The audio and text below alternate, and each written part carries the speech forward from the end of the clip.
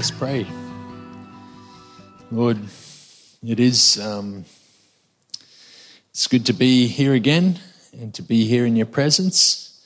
And good to be reminded of today just how eternal you are. And I guess that song we were just singing, that idea that it's better is one day in your courts.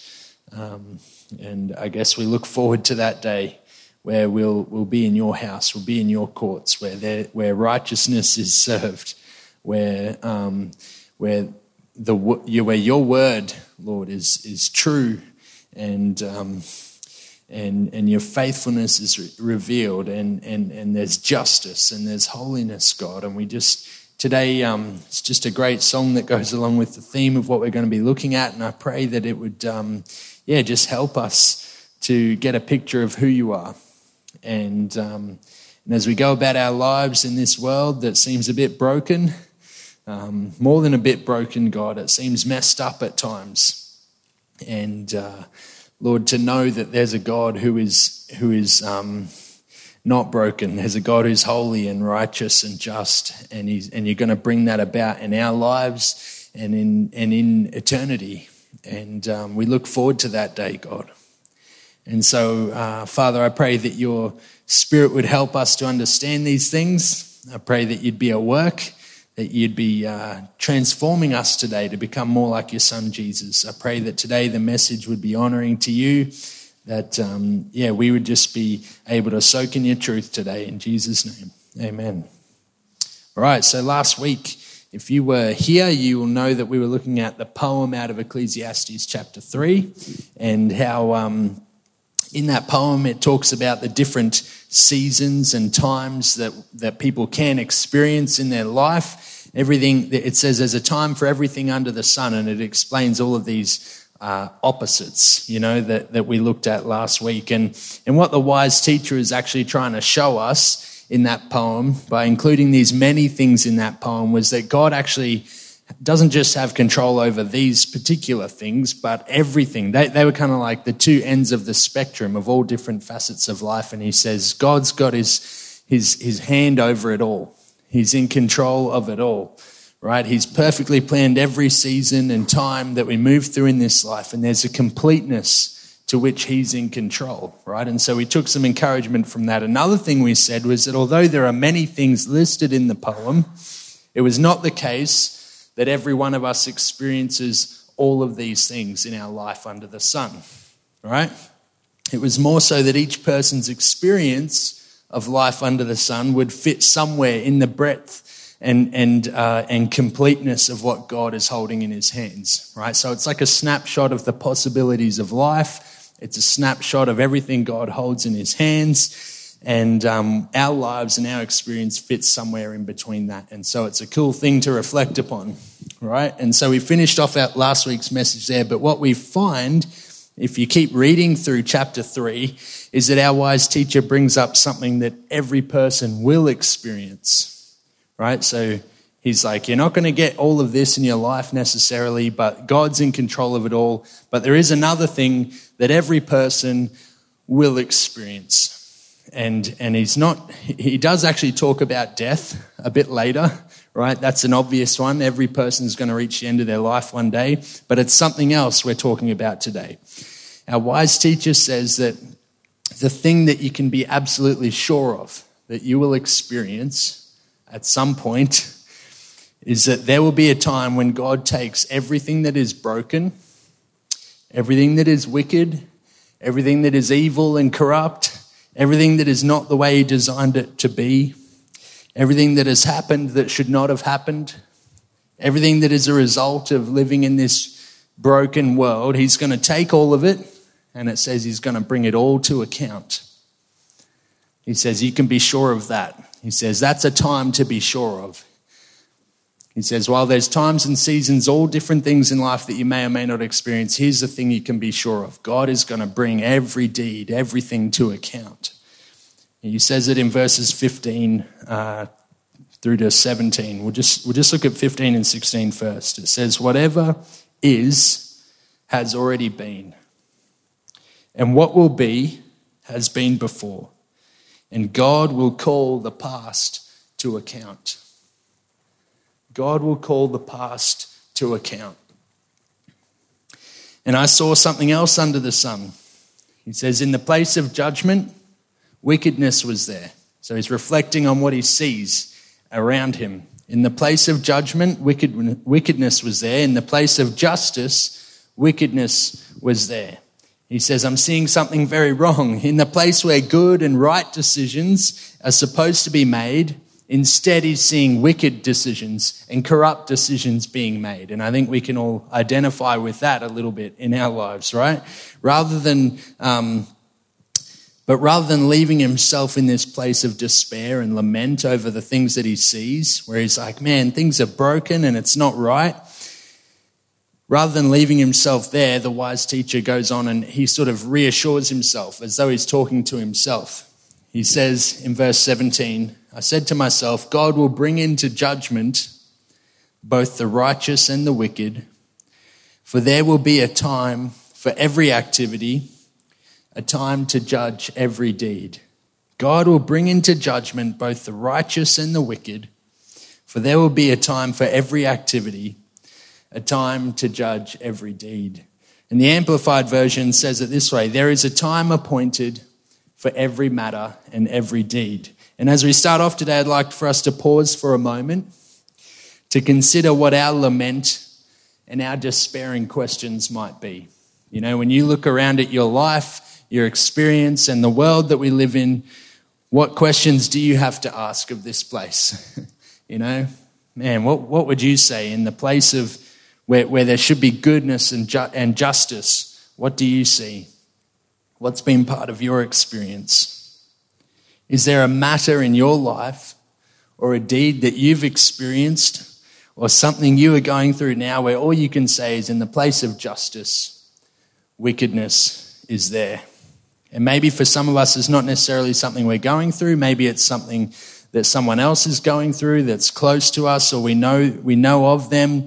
Maybe just a general look at the state of the world and you go, man, in the place of justice, wickedness is there. It seems like we can get sucked into this idea that wickedness is going to prevail, whether we like it or not. You know what I mean? And so today there's some good news for us in this. Because usually when you talk about God's judgment, it can be a bit of like a negative topic. Why do we have to talk about that? But actually, this is the positive side, right? There is a time appointed for every matter and every deed to be called to account before God. There's a time appointed. It's like this is a promise. We can hold on to it. There's a time appointed where the things that we've been through, those wicked, evil things that have happened to us and in our life, and just the general brokenness, man, justice is coming, right? God's going to set things right. Now, fair enough, there's a bit of mystery over how God's going to make that happen. But to trust him at his word here, that's a pretty awesome thing. Now, I want to come forward into the book of Revelation now. Because we're talking about it's not often the topic of judgment comes up, and so I'm excited to talk about it a little bit because it's a cool topic, right? It's a good thing. There's lots of facets to it.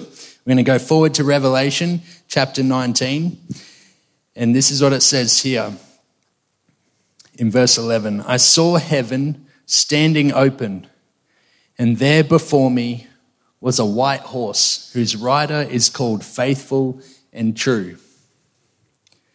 With justice, he judges and wages war.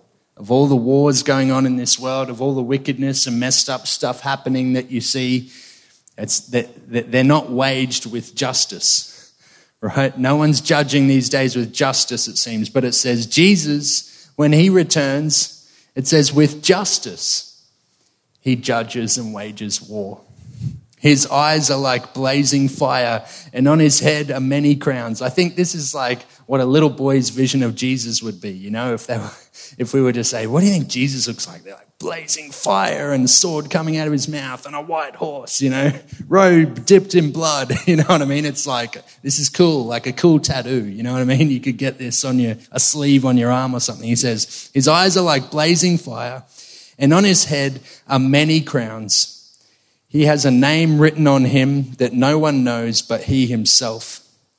He is dressed in a robe dipped in blood, and his name is the Word of God.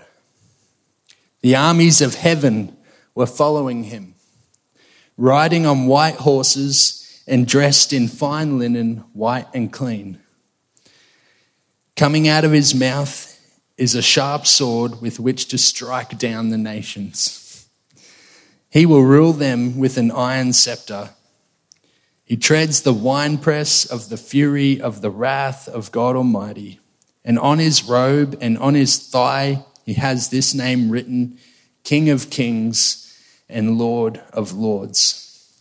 And so I wonder if you had any doubt in your mind today of whether or not there's any hope for us who've put our faith in Jesus. Right? If there was any doubt about whether or not we can trust God to bring righteousness, justice into our world, whether or not all things will be made right one day, we have good news, right? At the appointed time, Jesus and the armies of heaven are going to wage a just war against every wicked and evil deed done on earth. That is a point to rejoice over. While it's a little bit of a scary thought, it's actually something to rejoice over. That's going to happen. This war will be waged with true justice, right? There'll be no questions about, are they going about this the right way? No. Finally just and holy and right. And at the appointed time, the Word of God is going to be spoken over creation. You know what I mean? I know we call Jesus the Word of God, and his return, I'm picturing it like a tidal wave that just sweeps over all of the evil, all of the corruption, all of the wickedness, all the brokenness, and it just tidies everything up. The slate is wiped clean. The Word of God will be spoken over creation. At the appointed time, the fury of the wrath of God Almighty will come, and in the most final and complete way possible, the King of Kings, the Lord of Lords will reign. Every evil deed and concern of ours, everything that's happened in our life that just seems like, well, justice wasn't served. That person got away with what they did to me, or however it is, God's going to bring it to account. And that's a good, awesome thing that we can say, amen. Let's bring it on. You know what I mean? That's a cool thing for us. Maybe we should just stop there, go home. No, I don't know. That's an awesome thing. I just want it to sink in for us, because not often we think about it. Not often we bring it up that Jesus is coming back to wage war, a holy war against all evil.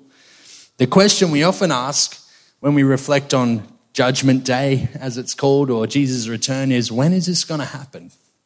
Right? When is this going to happen? And for all of the many predictions and prophecies, I often think of the funny ones where the Mayan calendar ran out, because they just thought that's enough, and people think that's going to be the end, and all of these different predictions about when the end times will come. The best thing to do would be to hear about it straight from Jesus himself, right?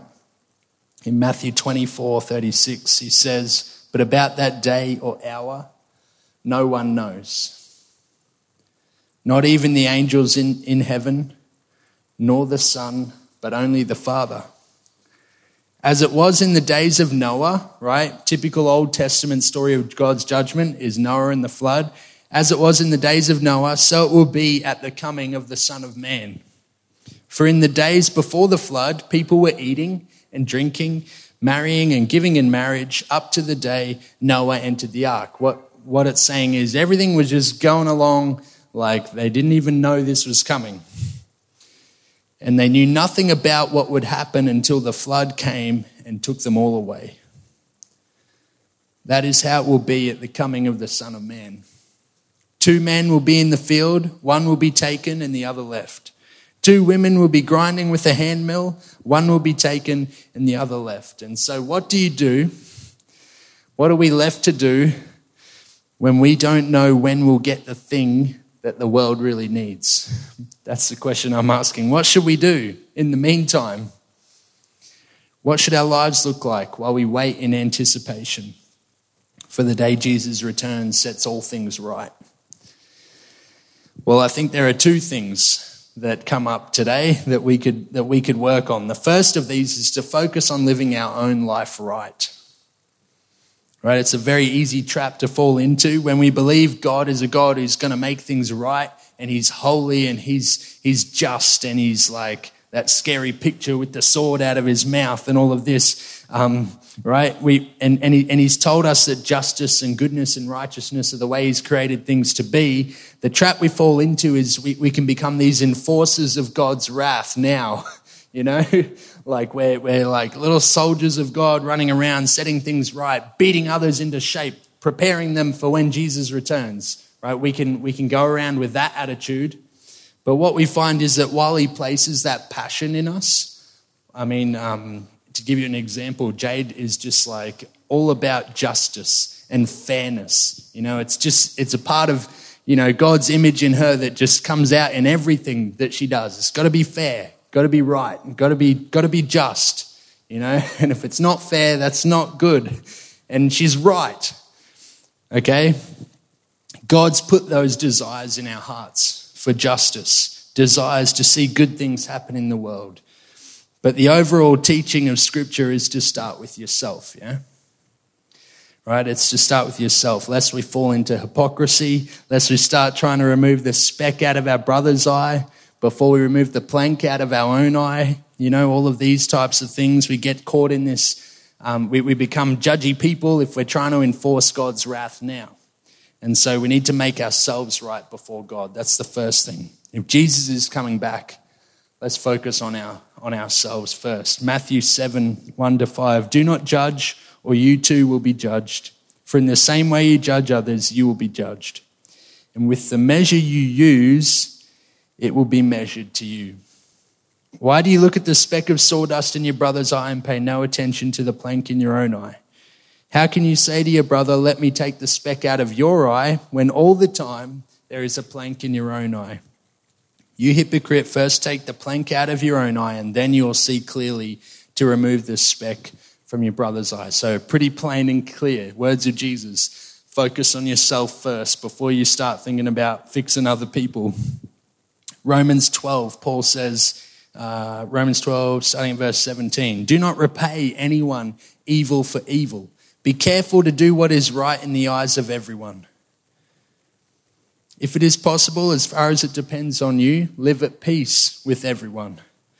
Do not take revenge, my dear friends, but leave room for God's wrath. For it is written, it is mine to avenge, I will repay, says the Lord. On the contrary, if your enemy is hungry, feed him. If he is thirsty, give him something to drink. In doing this, you will heap burning coals on his head. Do not be overcome by evil, but overcome evil with good. And so while we wait for Jesus, I'm not saying we need to be pushovers. I'm not saying that if we see something bad happening, don't intervene. But what I'm saying is let's reflect on our own life first in order to start seeing change in the world. This is actually a way to enforce God's kingdom and his reign now on the earth is in your own life, my family, the way I do my work, the way I lead my relationships, the way I serve my church, the way I can lead in my workplace or at my uni or my school or whatever it is. This is a way we can be enforcers of God's kingdom, right? In a right way, the way we live. This is how we do it. Jesus helped me to love my enemies. Jesus helped me to remove the plank from my own eye. Help me to remove the corruption and wickedness in my own heart. The things I can't even see yet before I go telling others how they've done the wrong thing. It's a challenging thing that we probably could have preached on all of these passages I'm looking at today in different. We could have done a sermon on judgment, or I don't know, something. I mean, a series on judgment, right? But time to reflect on these things. We've got to leave room for God's wrath. We've got to check our own spirits before we act and react to what's happening around us. And so, let's pause for a moment and reflect on that. How are we going with that? Right? In light of Jesus' return, how are we going with being enforcers of God's judgment, of his righteousness and justice in the world, in our own lives? Jesus is coming back. Let's live our own lives well. The second thing is to be ready for Jesus' return. And I'm taking the words "be ready" out of Matthew 24 here. Therefore, keep watch, because you do not know on what day your Lord will come. But understand this. It's like a little illustration Jesus uses. If the owner of the house had known at what time of night the thief was coming, he would have kept watch. He would have been ready and would not have let his house be broken into. So you also must be ready, because the Son of Man will come at an hour when you do not expect him. Maybe I've got these points back to front. If you're ready, it means you're in relationship with Jesus, and at that point, you need to focus on your own life and enforcing justice in that sense. But if you're not ready, it's time to get ready, right? Because the Son of Man will come at an hour when you do not expect him, right? So that magnificent return of Jesus that we started with is going to happen, and Jesus has told us ahead of time that it will happen. And while we don't know when, he says you ought to be ready for it. And when Jesus says we need to be ready, what he's saying is that in our life, while we might not like to admit it, we're born separated from Jesus, aren't we? Right? We don't have peace with Jesus until we come to this realization of a couple of things. We're not going to be joining his army if we haven't understood a couple of things about ourselves. Until I've accepted my own faults and brokenness. Until I've acknowledged that there's something deeply wrong and sinful about me and my heart. Until I've called out to Jesus in faith and said, Jesus, I can see that I'm actually a contributor to the wickedness, to the brokenness, to the evil, to the corruption of this world, and I need you to free me from my sin. It's perfect that the one who's coming to judge is the one who made a way for us to be free of judgment, right? He bears all of God's wrath.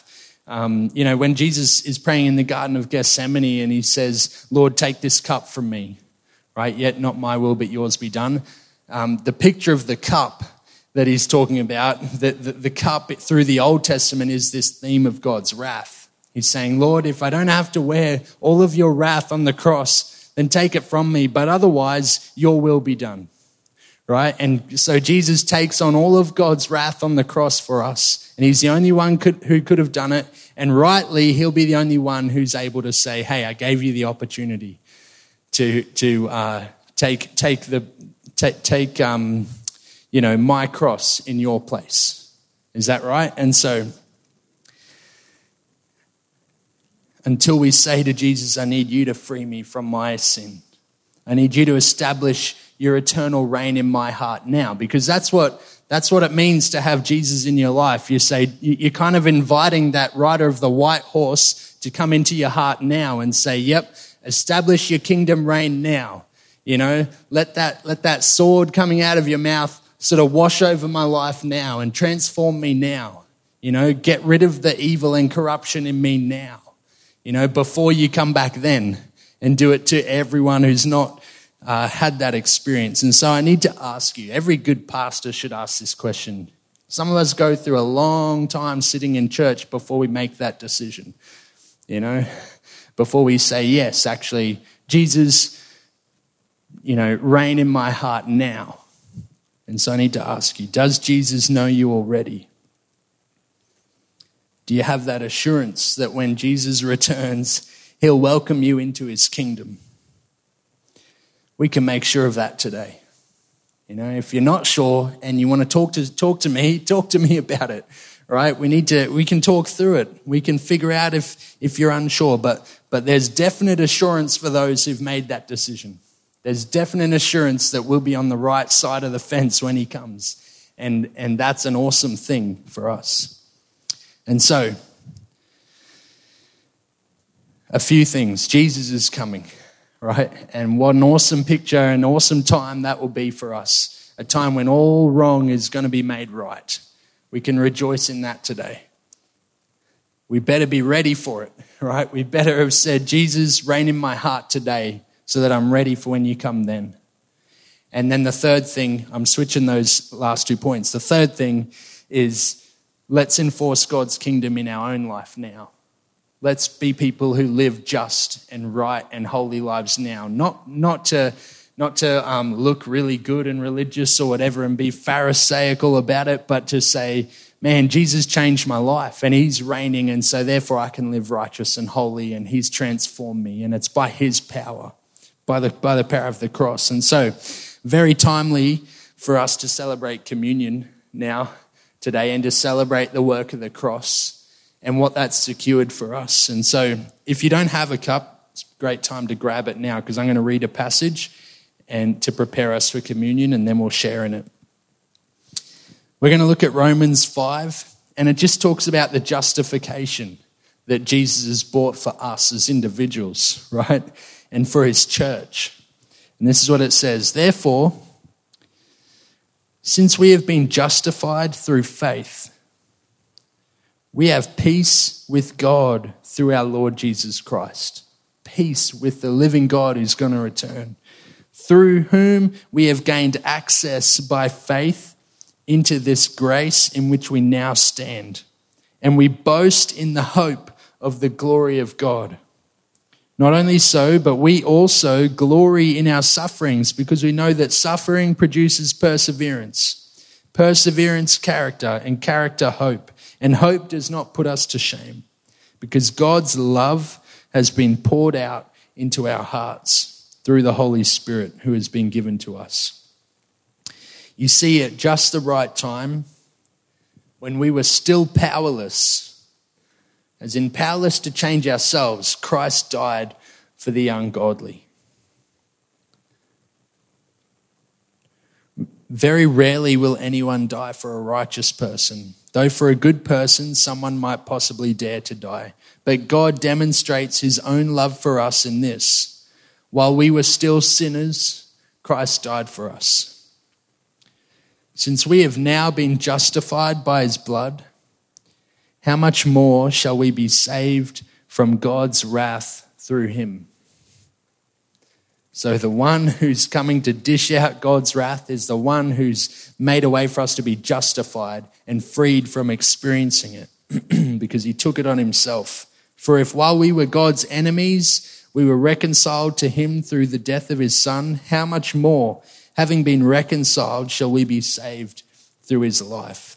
Not only is this so, but we also boast in God through our Lord Jesus Christ, through whom we have now received reconciliation. We've now received it. We've now received reconciliation. Jesus died for us so that we could have peace with God. And that opportunity is there for us to accept. Right? That's an invitation for us to accept today. The Lord Jesus, on the night he was betrayed, took bread, and when he had given thanks, he broke it, and he said, "This is my body, which is for you. Do this in remembrance of me." Let's take and eat this, remembering that Jesus' body was broken for you.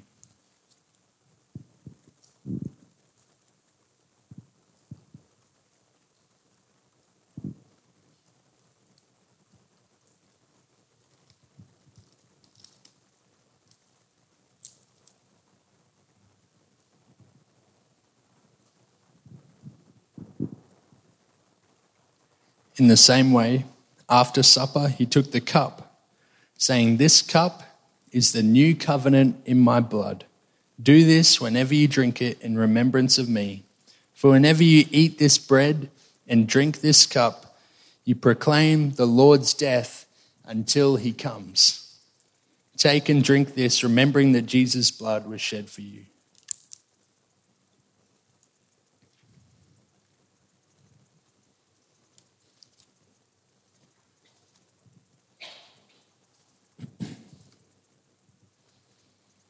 I want to finish with a few verses out of Revelation chapter 1.